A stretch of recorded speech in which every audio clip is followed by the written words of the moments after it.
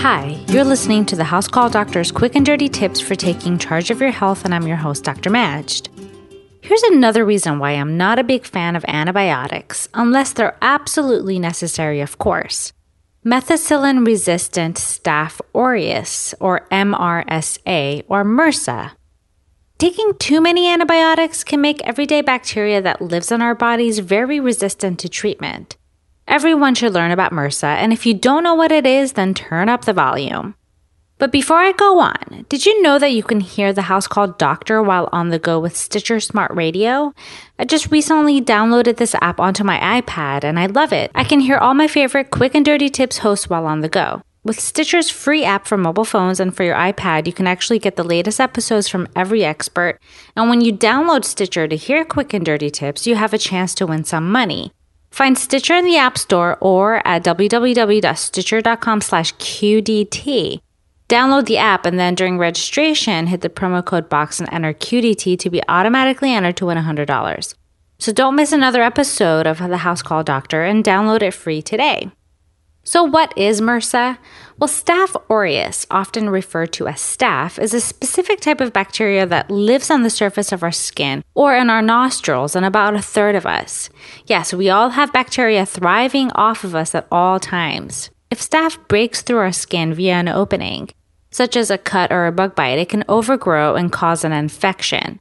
This can look like a pimple or a boil and is treatable with an antibiotic. But if staph spreads through our blood or it causes a large wound, then it can be more serious. So staph bacteria can become resistant to other antibiotics over time if we overuse them. MRSA is a special type of staph that is resistant to many antibiotics, including methicillin, and is therefore considered more serious since doctors are limited in how we can treat it. Less than 2% of the general population is colonized by MRSA. The trouble is, it's growing within our communities. It used to occur only in hospitalized patients, but now because there's so many people colonized with it, it's spreading amongst all of us. So if someone you know has it, they can pass it on to you via skin contact. Those infected with MRSA tend to get more frequent skin infections, such as pimples, boils, and abscesses. So how do you know if you have MRSA? Well, anyone can get MRSA. It tends to spread more rapidly in those living with someone colonized with it, or in public spaces such as nursing homes, hospitals, prisons, college dorms, and even fitness centers. You might recall the Get Fit guy's bout with MRSA that he contracted at the gym. You can get it by touching someone who has it and then touching your own skin or nose. MRSA can live on objects and surfaces, such as athletic equipment and doorknobs, for months. The chances of contracting MRSA are greater if you use frequent antibiotics, or stop them before finishing the prescribed dose, or if you miss a dose. Those who are carriers of MRSA may not show any symptoms, or they may tend to get more recurrent skin infections.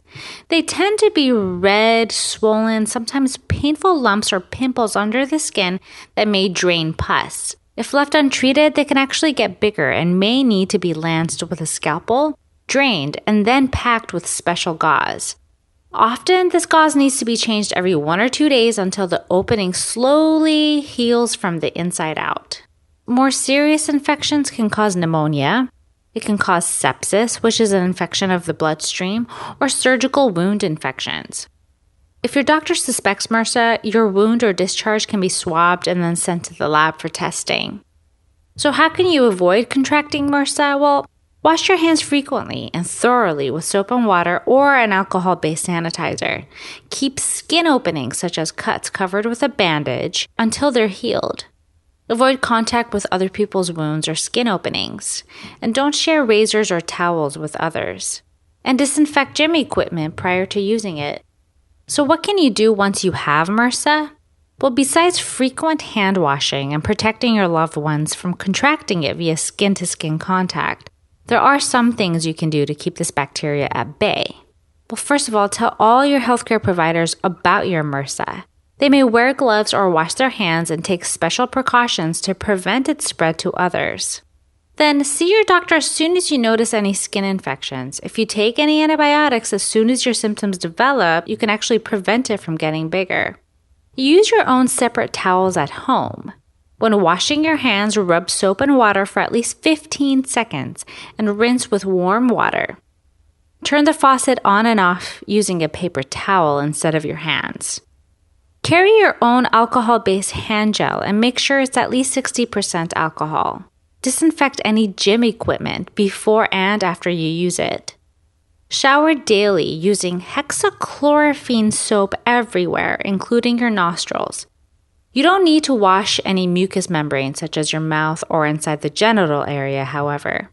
Then apply bacitracin ointment on a Q-tip and apply it about 1 centimeter inside the nostril and inside the anus once a day for about 3 months. After the 3 months are over, use the hexachlorophene soap 6 days a week for 1 month, then 5 days a week for 1 month, then 4 days a week for 1 month, etc., until you're down to about once a week, as long as your skin infections don't reoccur. The bacitracin should be used for life to keep the bacteria in check, however.